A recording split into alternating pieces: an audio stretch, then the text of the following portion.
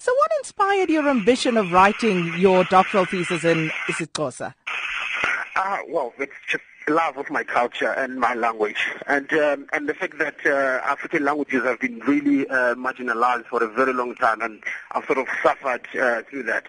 So I was fortunate to be at a university, Rhodes University, where they reviewed their language policy, and I was also in that committee as well. And they committed to promote the intellectualization of African languages. And tell us, what was your thesis based on? And, also what inspired you to choose that particular subject? All right. I feel there's so much African stories that haven't been told. And there's also a lot of African stories that have been told, but not told by the African people, that where other people have went to listen and then told those stories on behalf. And I think it's really time that we let our African people tell our own stories.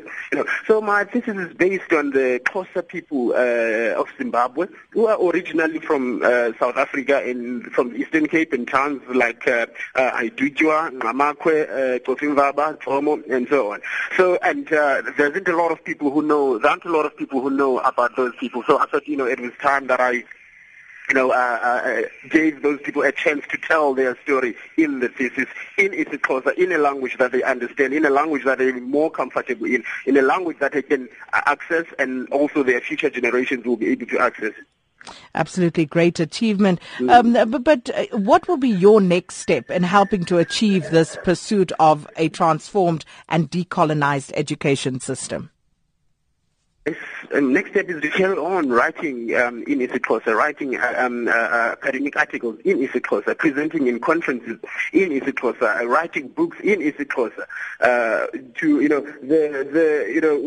I'm on a hashtag isiXhosa must rise, hashtag amaXhosa must rise, and this doesn't have anything to do with it. It's not about English must fall. No, I do recognize that we are a multicultural society, and multilingualism is very important, and equality as well is very important. So I'm really on the isiXhosa must rise.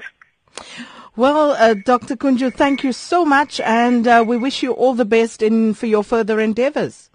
All right, thank you very much, Sakina. And I really also would like to encourage my colleagues in the African languages to also start writing in isiXhosa, encourage their students to use the language. Thank you.